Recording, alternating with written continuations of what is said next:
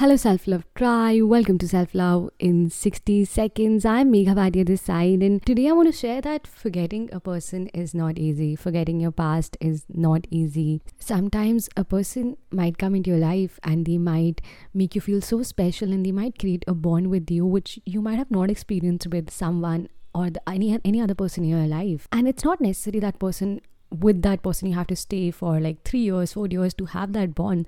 Sometimes it happens in just a day or a two. Sometimes it just happens in 1 month and you click with that person. But you know what's the toughest thing is that when that person leaves, and everybody is going to tell you that forget that person, your heart is going to tell you that forget that person. But I believe that it's not easy to forget people. It's not easy to erase the memories that you've created with that person, because when you're trying to forget a person, it's like you are denying all the bond that you created with that person. When you're trying to forget that person, you're denying the memories you created with that person, the thought process that you shared with that person. You're denying the very existence of the bond that you had with that person. You cannot forget it. Moreover, you cannot hate that person too, because all you did was have that pure bond of love with that person. So what can you do? I realized through my own experience that sometimes forgetting is not the solution. Sometimes forgetting will never be the solution. All you can do is accepting it. Accepting that things might not be the same that it used to be. Accepting that whatever bond you shared was good and now you need to move on. Accepting that